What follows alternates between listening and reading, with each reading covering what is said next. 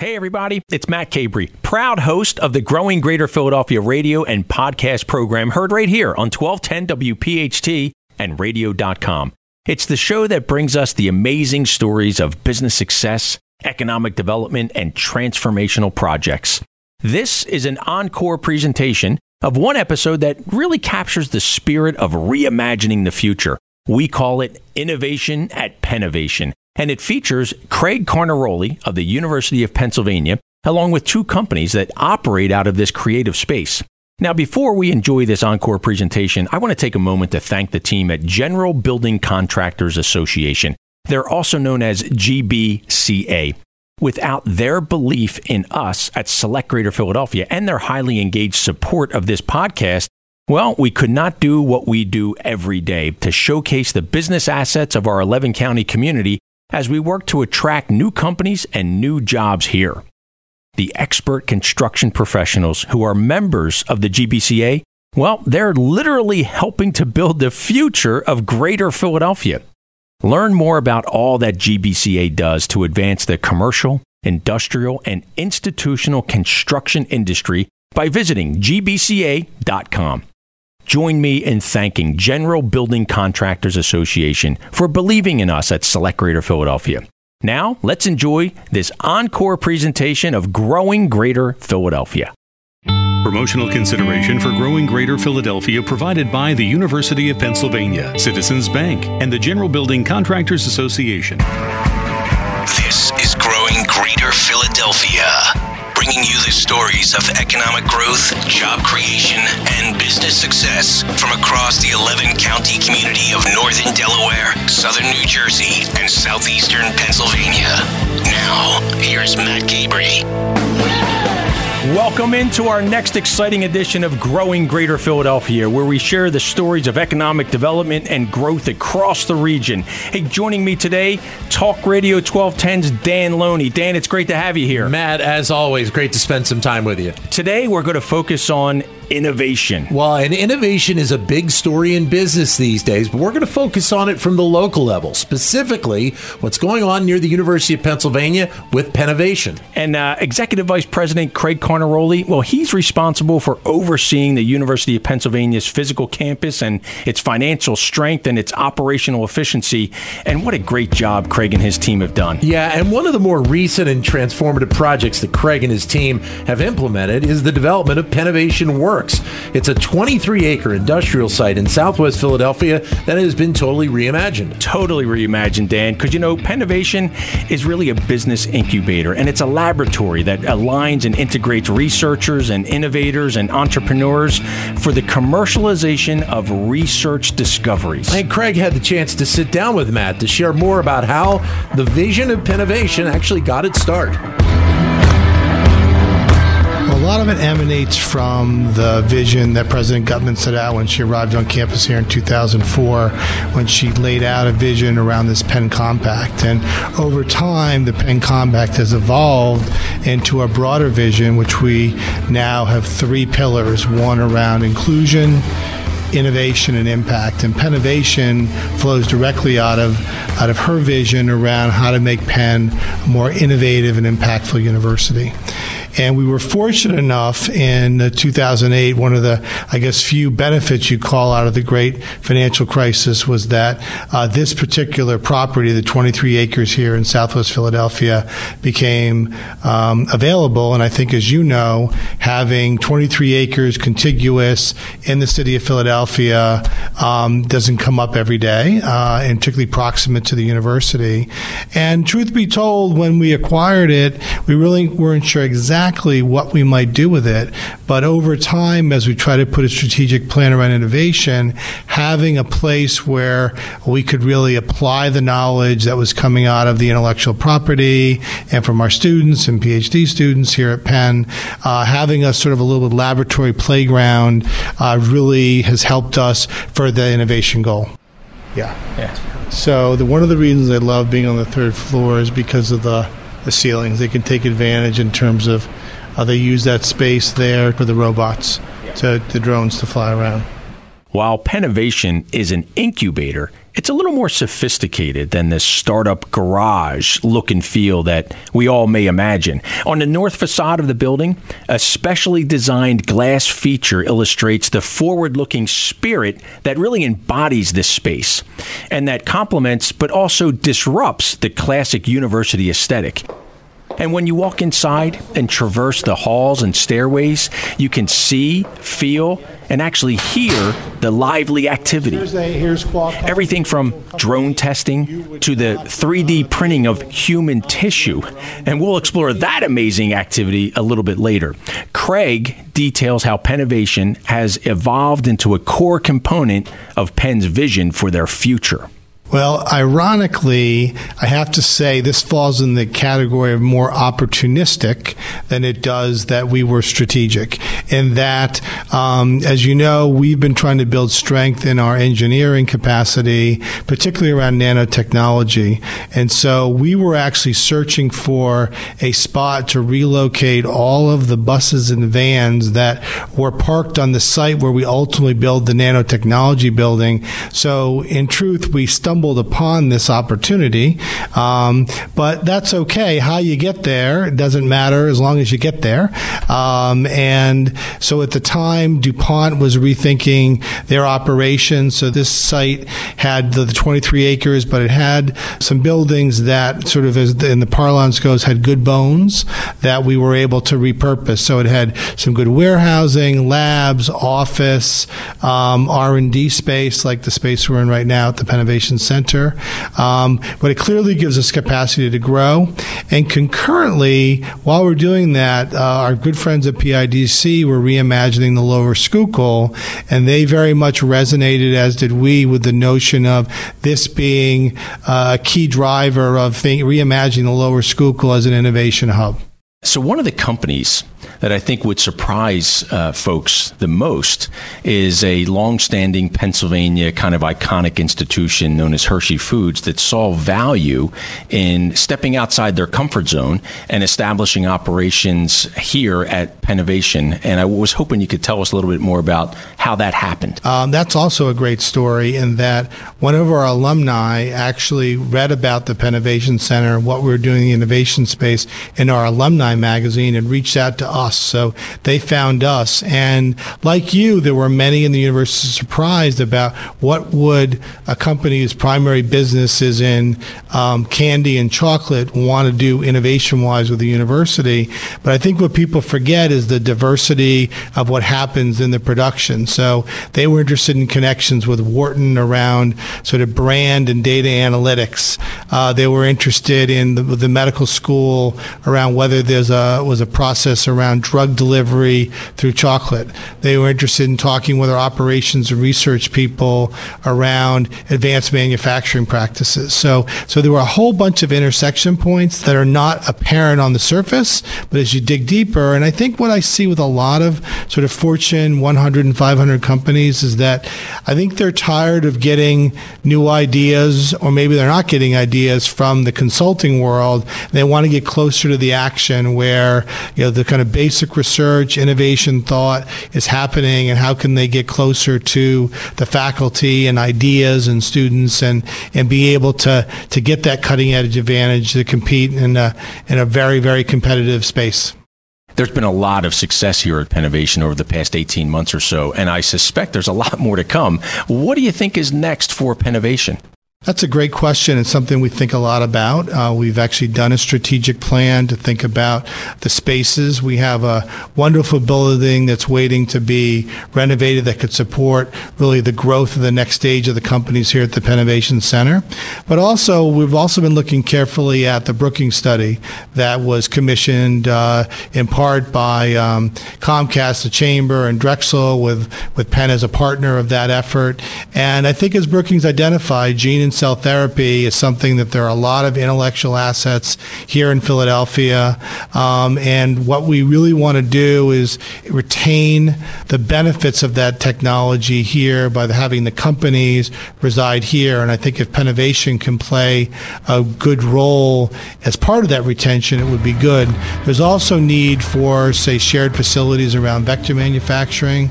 And this could be a great site given our co-location here with Penn Medicine and CHOP. So I think it's trying to take advantage of these emerging technologies that we have a particular expertise in, like gene and cell therapy, and realize the vision that we're all trying to promote around Silicon Valley.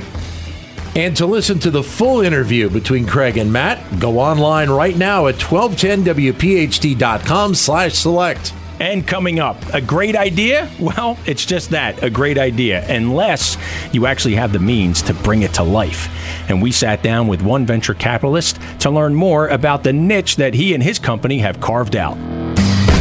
It seems everyone wants to make Greater Philadelphia their home. Did you know that Philadelphia is ranked by the Huffington Post as one of the top 10 cities to relocate to in the U.S.? For more information on Philadelphia's rankings, visit selectgreaterphl.com. This is a citizen's perspective on instant gratification, presented by me, Terry Goggins, branch manager at Citizens Bank.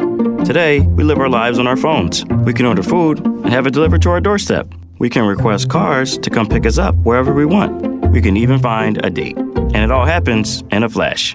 On the Citizens Bank app, together with Zelle, you can send and receive money in minutes from just about anyone with a bank account in the U.S., straight from your phone, too. And while some things on your phone, like your parents' Wi-Fi password, can be hard, capital T, lowercase c, 8, is that an O or a 0?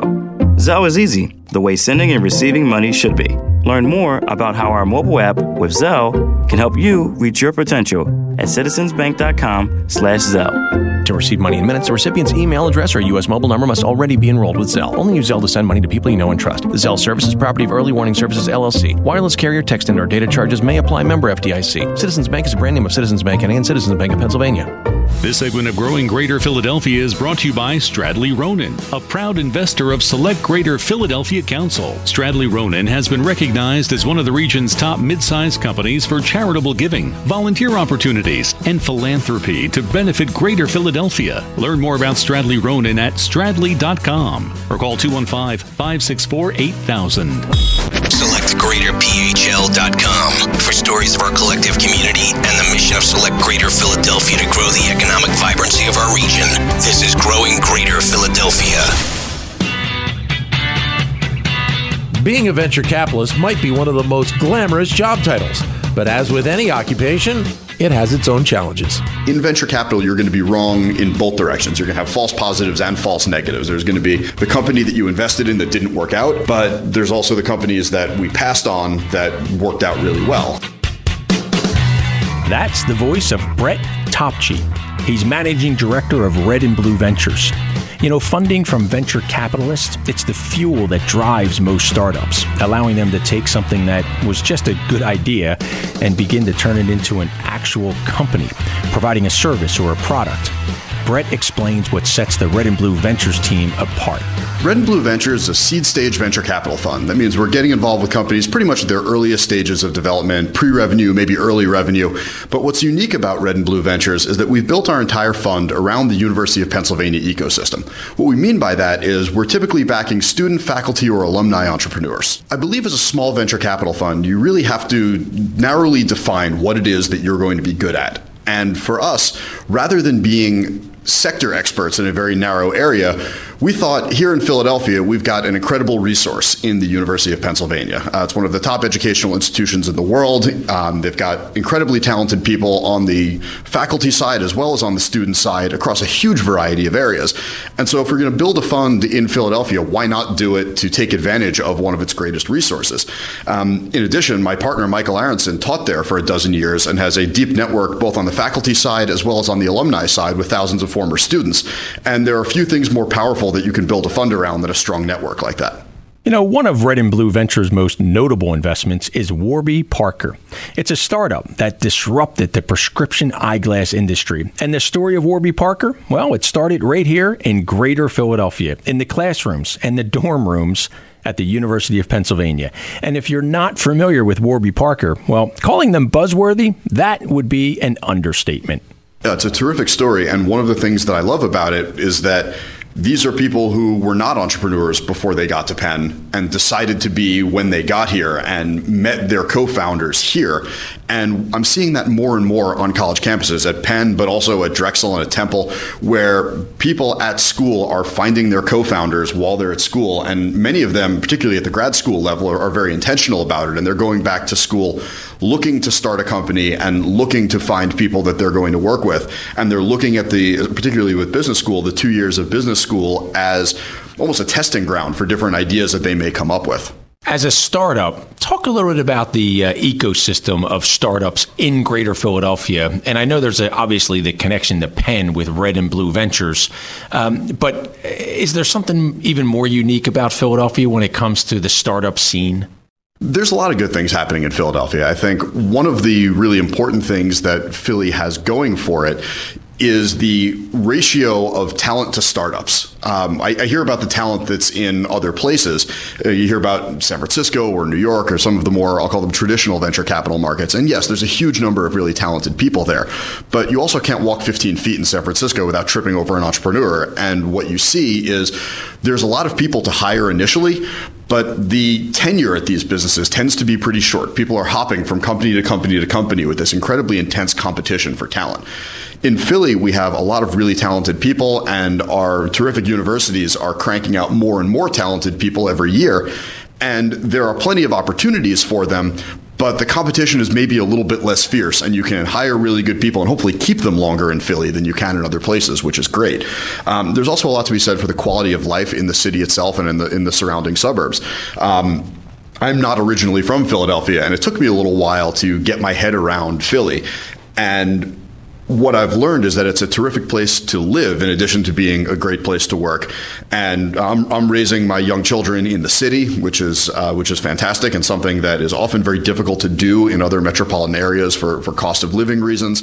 And really, I think Philly, in addition to all of that, gives you terrific access. So I was recently at an event called The Rise of the Rest that Steve Case is running, the founder of AOL. And he was bringing together entrepreneurs from all over the country in all of these non-traditional startup markets. And one of the things that was very difficult for a lot of those places was access to large companies, access to larger markets. Well, Philadelphia, first of all, was probably the largest market by population that was at this event. But just as importantly, being part of the Northeast Corridor with relatively easy Amtrak access anywhere from DC to Boston, it's not just Philadelphia. You have all the advantages of Philadelphia while having access to the much broader ecosystem.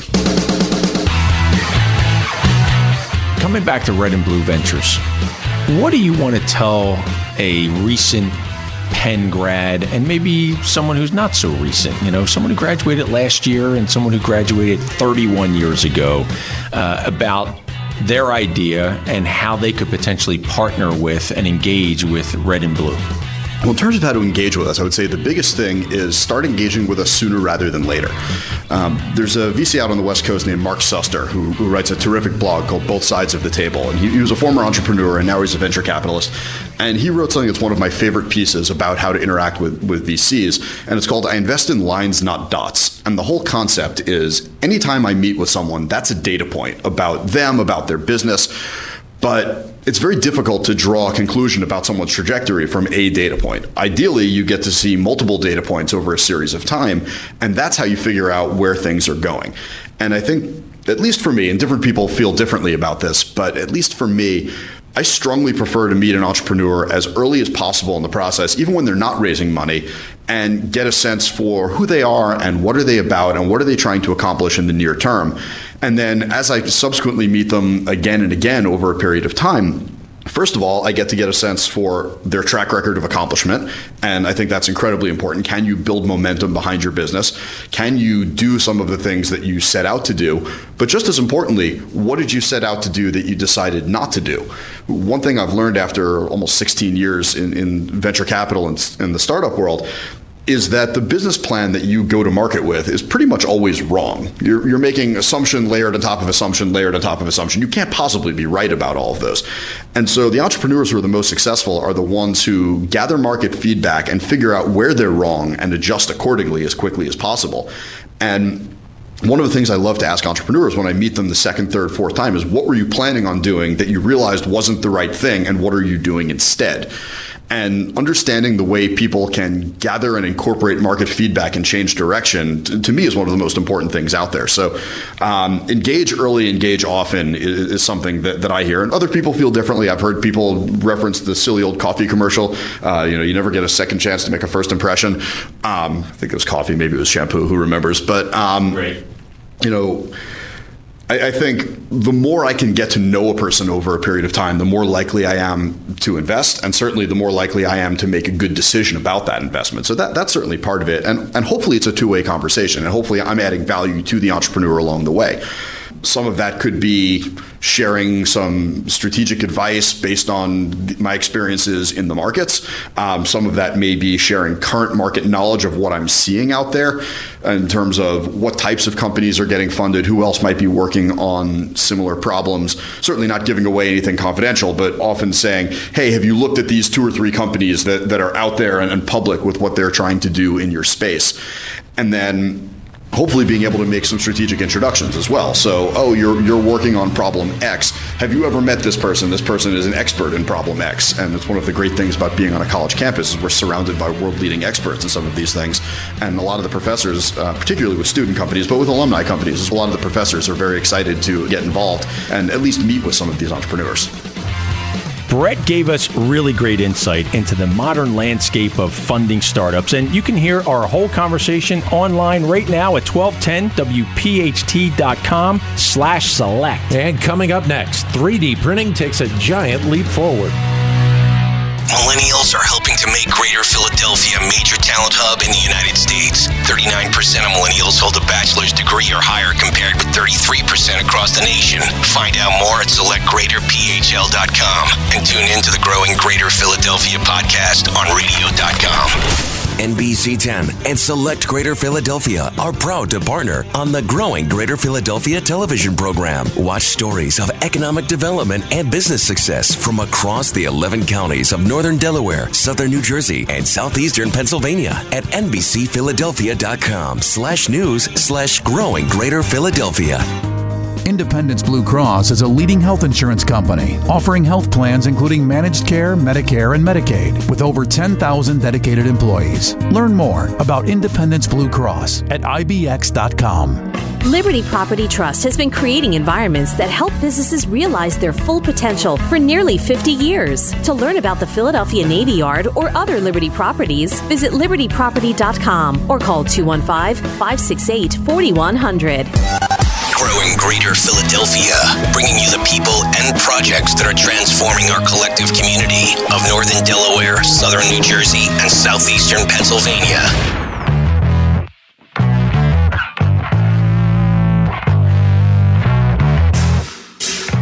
So while three-dimensional printing, also known as 3D printing, dates back to 1984, it began to get traction as a viable business model in the early 2000s. And what sounds like a science fiction fantasy, 3D printing is a process for making a physical object from a three-dimensional digital model, typically by laying down many successive thin layers of a material. Printing veins, and then they're printing blood clots, and then they're able to pump drugs through the artificial vein, or the 3D printed vein, and see what breaks up the clot. That might have sounded a little complicated. This technology, described by Alevi's Maddie Winter, it's about the printing of human tissue. So we went from this to actually printing biological material, human cells, in less than 25 years. And companies like Alevi, which produce 3D printers that can replicate human cells, well, that's the type of work that epitomizes the activity that's taking place every day at Pennovation. Maddie, tell us a little bit about Alevi. What does Alevi do? So we make 3D bioprinters and bioinks. It's a 3D printer that prints living tissue. So tissues like skin, heart, stomach, cartilage. So it takes cells and a biocompatible material and prints them layer by layer to the desired structure. It's used by researchers all over the world to do game-changing work. How did you and your team come up with this concept of, hey, let's print cells? Well, our CEO was working at a lab at University of Pennsylvania, and they were working with printing sugar scaffolds, which are biocompatible. And so he was working in this lab, and it was kind of during the maker movement, the rep rap movement, and he thought it was super duper cool. And so he asked his advisor if he'd please teach him how to make one of these devices. And so with kind of a kit for 3D printers, he hacked away at it to make our first prototype in his dorm room, which was our beta device. And with that device, we're able to win a lot of great competitions, get some, pre-seed funding. He met me, and we've gone on since then. Take us back to that day when you went to the Dream It Labs and you stumbled upon your colleagues. So I was actually looking for a job within 3D printing, but as a mechanical engineer, I thought I was looking for a plastic 3D printing company. I had no idea that 3D bioprinting was a thing.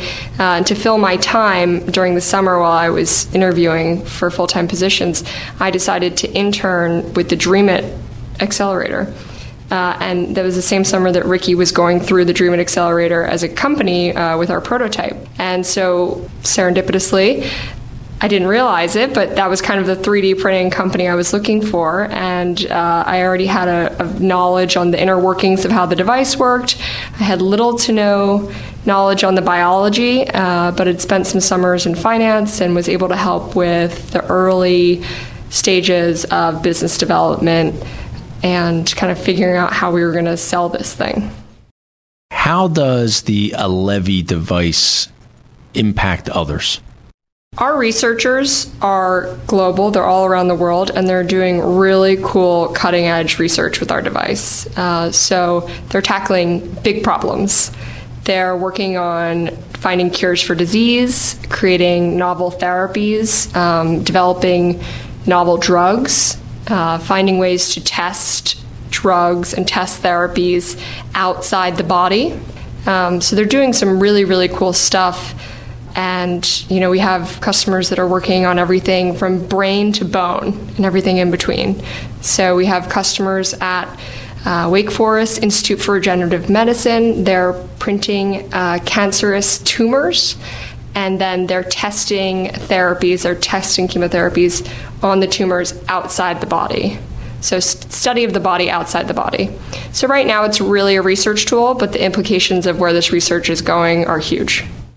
In the short time that the 3D printing of human cells has been available through your device, is there something that caught your eye that really caused you to say, wow, this has some really significant potential? So we have customers that are working on, heart disease, things that have touched everyone, that. So heart disease, cancer research, better ways to study and repair bone. So, we've all broken a bone before. So the implications are vast. If I'm not getting too deep into the weeds, share with us a little bit about the manufacturing, distribution aspects of your work and how easy it is to reach your customers. And how many customers do you have around the world? Today, we're in over 150 labs in 30 countries all over the world. And we work with manufacturers nearby, so here in Levittown, so just an hour outside the city, in New Jersey and in Massachusetts, so right in the area in the Northeast. And we've been a global operation since our first 5 printers went out. So one of our first printers ended up in Australia. So we have customers all over the world, and that really happened from day one. So we're off traveling to conferences overseas because our customer is all over the world, and research is happening in all of these amazing labs all over the world. And to learn more about all that's happening at Pennovation, including the full interviews for each of these amazing stories, go to 1210wphd.com/select. Growing Greater Philadelphia is presented by Select Greater Philadelphia, a council of our Chamber of Commerce for Greater Philadelphia. Select is the business attraction organization for Northern Delaware, Southern New Jersey, and Southeastern Pennsylvania. We focus on growing the economic vibrancy of our collective community by attracting new businesses and new jobs to our community. Special thanks to our investors and our partners who believe in our work. And a special thanks to producers Elena Carmazin and Maricela Juarez, and our writer Samara Grizel, and our researcher Steve Boucher. Learn more at selectgreaterphl.com and tune in to our podcast on 1210wpht.com/select. Thanks, and join us next week.